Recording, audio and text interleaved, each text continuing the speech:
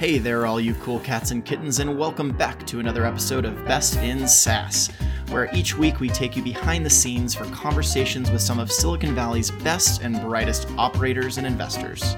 Crack a beer, get comfortable, and join us on our quest to find the patterns and playbooks that accelerate the sprint to 10 million of that good stuff, that repeatable stuff, that stuff we call ARR. Okay, so today I'd love to welcome to the show Alok Nandan. Alok is the general partner at Emergent Ventures. He has over 15 years in technology, deep learning, machine learning, and has recently led rounds at Blitz.io and ExcelData.io, in addition to more than 20 investments out of their first fund at Emergent Ventures. Alok, welcome to the show. Thanks, Eli. Glad to be here. So I'm really excited. You have a tremendous background, both as an operator, having been through the Tempo AI acquisition to Salesforce, and of course many others, but now as an investor focusing specifically on enterprise startups. So I would love to dive deep with you just on some of the patterns that you found, both in your time as an operator and now as an investor, around that initial sprint from $1 million in ARR, kind of just post product market fit. Obviously, that number is a little bit different for each company based on the sector they're in. And as they sprint to 10 million ARR and that kind of first big milestone. So maybe we could start with some of your experience as an operator and the patterns that you've found over time there. Yeah, sure. Thanks, Eli. Thanks for the introduction. The last gig where I was an operator was at Tempo AI. And this was a early stage company based out of the Bay Area. And what we were building, this was, back in 2013 timeframe when Siri had just come out of. And this is pre-Alexa, pre-Google Home and all that. And so our thesis was to build a Siri for the enterprise, because Siri at the time was trying to, answer questions like, what's the score of the game today? Or what was the weather? It could not answer what does my day look like or who am I meeting for coffee next Tuesday. So that's what we were trying to answer. And during our journey of trying to find a product market fit, we noticed that a lot of salespeople started downloading, and we were on the App Store. There's early days of the App Store as well, right? So we were on the App Store, and a lot of salespeople in different companies like Accenture, HP, started to download the app, and they started to use for their sales, conversations, right? So we had things like, you could interact with your, calendar using voice, right? So just like you interact with Siri using voice, this was a professional, use case for salespeople. And so during the product market fit phase, we sort of saw, realtors using it and consultants and salespeople, but we zeroed in on the sales because that was sort of a repeatable use case, and it was sort of horizontal in the sense that every salespeople in every type of a company would need something like this, because they need to optimize their time and they need to make sure that they're on time at the right location. If it's a field salesperson or if it's inside sales, they need to be on it on their calendar, right? So that was sort of the first aha moment for us in the sort of pre-product market fit phase, right? And then we sort of doubled down on that and went after the sales use case, and we got some early traction there. And early monetization, and before we could get to double digit in ARRs, Salesforce noticed us, and around that time Salesforce had acquired another company called RelateIQ. What they were doing was a data science on email, and we were essentially doing data science on calendar. And so we got merged in with the RelateIQ acquisition. And after that, we relaunched it as a new product suite within Salesforce called Salesforce IQ, which was essentially email, calendar, and CRM in one app. And now, it's in the market, it's selling quite well. So I'll just, that's a quick story, sort of how we got from a pre-product market fit, found a real use case, doubled down on that, and sort of really started to take off, and people noticed us. Yeah. I was an early RelateIQ fanboy. I loved that product. It was just so it felt very ahead of its time, just as far as bringing everything into one place and kind of showing you the full context of your relationships. So it's really cool that they've been able to take that product, I'm assuming under a lot of your leadership, and merge that with the Tempo AI product and see success. And now it's part of Salesforce Einstein, which is sort of their AI group. So some of my team is still there. It's part of the Salesforce Einstein group. So Salesforce has really doubled down on this whole AI and data science, and they're applying not just to the sales use case, but service, marketing, and so on and so forth. Yeah. So before we talk about some of your investments and the patterns that you've seen, watching those grow and unfold and coaching those founders, I'd love to hear just kind of how you made the transition from product focused, early stage, then getting acquired, and then deciding you were going to make the leap to Emergent and starting that. Yep. Yeah, sure. Yeah, so I'm an engineer by training. I studied computer science, and I started my career in Microsoft up in Seattle straight out of school. And my first gig was as a product manager in their Windows Server group, and then eventually I transitioned to the cloud group, which was sort of a startup group within Microsoft. This is early days of the cloud in 2007, 2008. And every vendor had their own definition of the cloud. And so there was like heady times. And, initially we were just a couple of product managers and 30 engineers. And now it grew and grew and grew. And when I left, there were about 1,000 engineers in that division, in the cloud division. So from that, I moved to the Valley in 2012 and kind of moved to the startup scene. I joined a company called Yumi Networks, which was, I call it a Salesforce for advertising operations. So it was a SaaS product that helped video ad networks and video publishers, monetize their inventory. And that company, I joined them when they were about 50 people. They went public on the New York Stock Exchange, and went to about 500 people in 2 years. So that was sort of my first foray into startup. And after that, I was bitten by the startup bug. And so a friend of mine was starting Tempo, and I joined him when it was just sort of a couple of people in a garage sort of thing. And at Tempo, we were building this city for the enterprise for about 2.5 years, 3 years before we got picked up by Salesforce. At Salesforce, I was there for about a year, did the integration. And, after having worked in a couple of startups, I really wanted to get back into the startup world. And so I left Salesforce and I basically started helping early stage startups with product market fit. So I used to get a lot of inbound sort of questions and, queries about how to sort of get to product market fit. So I started independent consulting and helping early stage founders think through their product market fit queries. And I did that for about a year and a half. And during that time, I met my partner at Emergent. He was in some other firms like Blumberg Capital and Nexus before he started this. And he was looking for a guy like me who could roll up his sleeves and actually help the founders, with the early sort of product and go-to-market strategies. So I joined forces with him, and that's how I ended up in venture capital.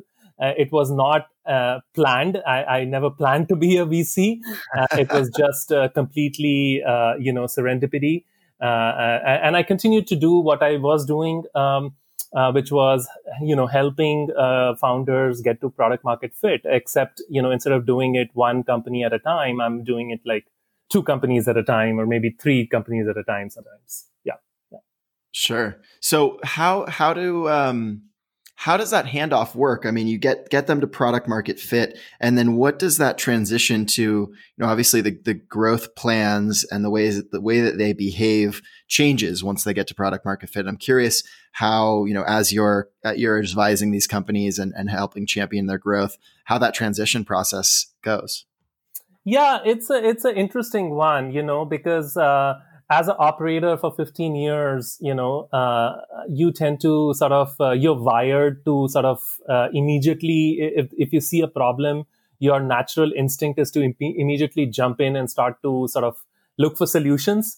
Whereas as an investor, you have to sort of be a little more patient with the founders, and you have to help you really take on the role of a coach, right? And you have to sort of help the founders really work through the problem themselves. And as they're working through it, they will realize where they need help, as opposed to sort of bringing in the operator mindset and immediately jumping in and start to firefight. I learned it the hard way. When I did that with one of the companies, the founder sort of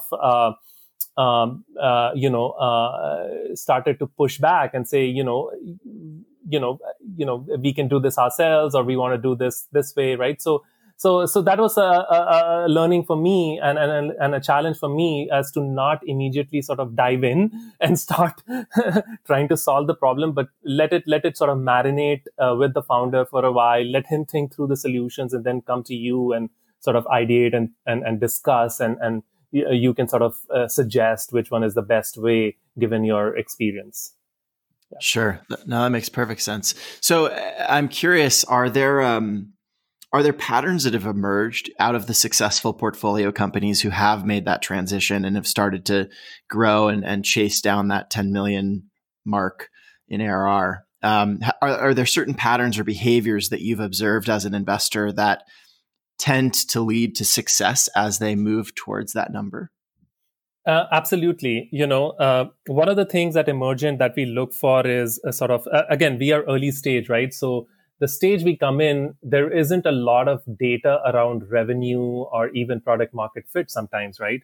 But so what we really bet on is the founders, right? And the founders usually, especially in the space we operate, which is enterprise, we really look for founders who have some sort of domain expertise or some unfair advantage, in the sense that they have either worked on that problem before in the prior companies, and so they are intimately familiar with the pain point, and then they sort of go and strike out on their own, and they want to solve. They have this burning desire to solve it. Solve that pain point, right? So there's a pattern there where usually the successful founders deeply understand the pain point. Either they come from the other side and they've felt that pain point, or they have tried to solve it in other organizations and failed, and now they want to solve it in their own company.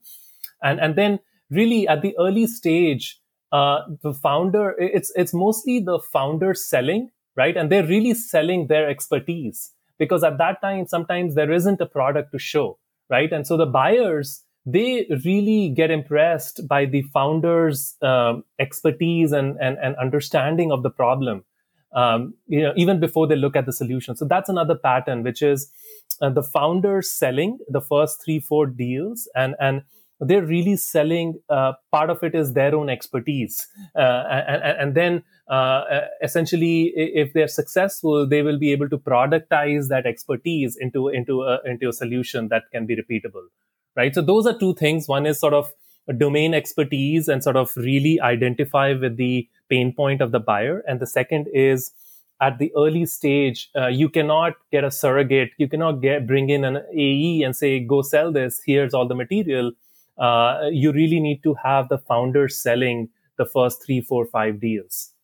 Yeah. So after those first 3, 4, 5 deals, I mean, that makes perfect sense. And certainly the pattern we see as well.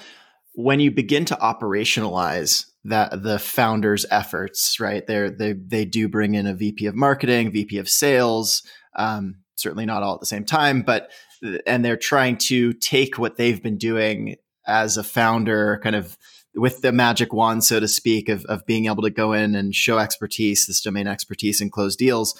And now they're trying to hand that off and operationalize it so that they can begin building out their kind of demand engine, if you will. Mm-hmm. Are there any common stumblings, like things that you see founders do that ultimately are either distractions or slow them down, and are kind of lessons that they almost need to learn by going through them on their own, or having someone such as yourself help them avoid those stumblings? Yeah. No, that's a great question. And I'm glad you're asking that, Eli. And that part of the reason why I'm talking to you is because a lot of founders, especially first-time founders and founders who come from product or tech backgrounds, they actually underestimate the demand gen side of things. And essentially, because the first few deals is essentially their own network, people they know and they call and they kind of get into accounts. But beyond that, to really scale the engine, you really need a well-oiled demand gen engine to work. And most of the at least the founders I work with are come from a tech or a product side of things. Some of them have been exposed to marketing or sales at scale, but most of them have not, right? And so they really underestimate the demand gen effort to scale both top of the funnel as well as sort of getting prospects through the funnel as well, right? So they underestimate how much top of the funnel they have to generate, and then they underestimate how long sometimes it takes for people to go through the pipeline, right? And that's sort of enterprise sales, right? So they don't have a handle of sometimes the sales cycle because the previous 2-3 deals have been mostly relationship-based sales, and they already are familiar with the pain point. So the sales cycle may be shorter, but if they go to a completely new account where they don't know people, the time it takes for the prospect to go through the funnel is sometimes longer than they anticipate. And at an early stage, that can be sort of the death knell of a company, right? So those two things, underestimating how much effort it takes to do demand gen, and then how long it takes for a new prospect to go through the funnel. Certainly. And how have you, it obviously is a delicate dance, right? As you mentioned earlier, you don't want to, give them 100% direction because in some sense they need to figure this out on their own and feel like they have some agency there. But at the same time, obviously these are your investments and you want to see them be as successful as possible. I'm curious how you clue them into that without hitting them over the head with it, so to speak. Because, everybody, not everybody, but a lot of these early founders who haven't done this before assume that they'll be the exception to the rule. They're like, oh no, our sales cycle is not 90 days or 120 days. It's 30. Yep. And like, how do you handle that? Yeah, so that's a great question. So one of the things that again, I've learned it from the School of Hard Knocks. and so one of the things I suggest to a founder these days is try to find peers. Obviously, the peers that are in the same stage of the journey as you are. So if you're a Series A funded company, try to find one or two peers who are founders who are in the same stage, Series A. But another one that I've found useful is suggest them to find peers which are one step ahead or sometimes even 2 steps ahead. So find a peer who's in Series B or a Series C stage, right? Because the challenges they are facing now, you will face 6 months or 12 months from now, right? And so that's the other thing that I've been consciously nudging our founders is finding a peer group of folks who are in the similar journey as you, sometimes 1 step ahead or sometimes 2 steps ahead, and some of them perhaps in the same stage as you. Because it's not just about go to market, it's also about fundraising, it's about building a team and the culture and so on, right? So that's sort of a strategy that I've noodled for a while, and now I'm actively sort of suggesting it. Nice. So this kind of, as we wind down the conversation, this has been incredibly helpful. I'm sure that there are plenty of founders and operators out there where this whole conversation is going to resonate. I'm curious, we all have folks in our lives professionally who either are peers or mentors who we really just respect the work that they've done and think that they're a great example of excellence in their own specific field, whether, it's a sales leader, a marketing leader, CEOs, or other investors. I'm curious who those folks are for you that you either look up to or really respect and would like to give kind of a shout out to on the show.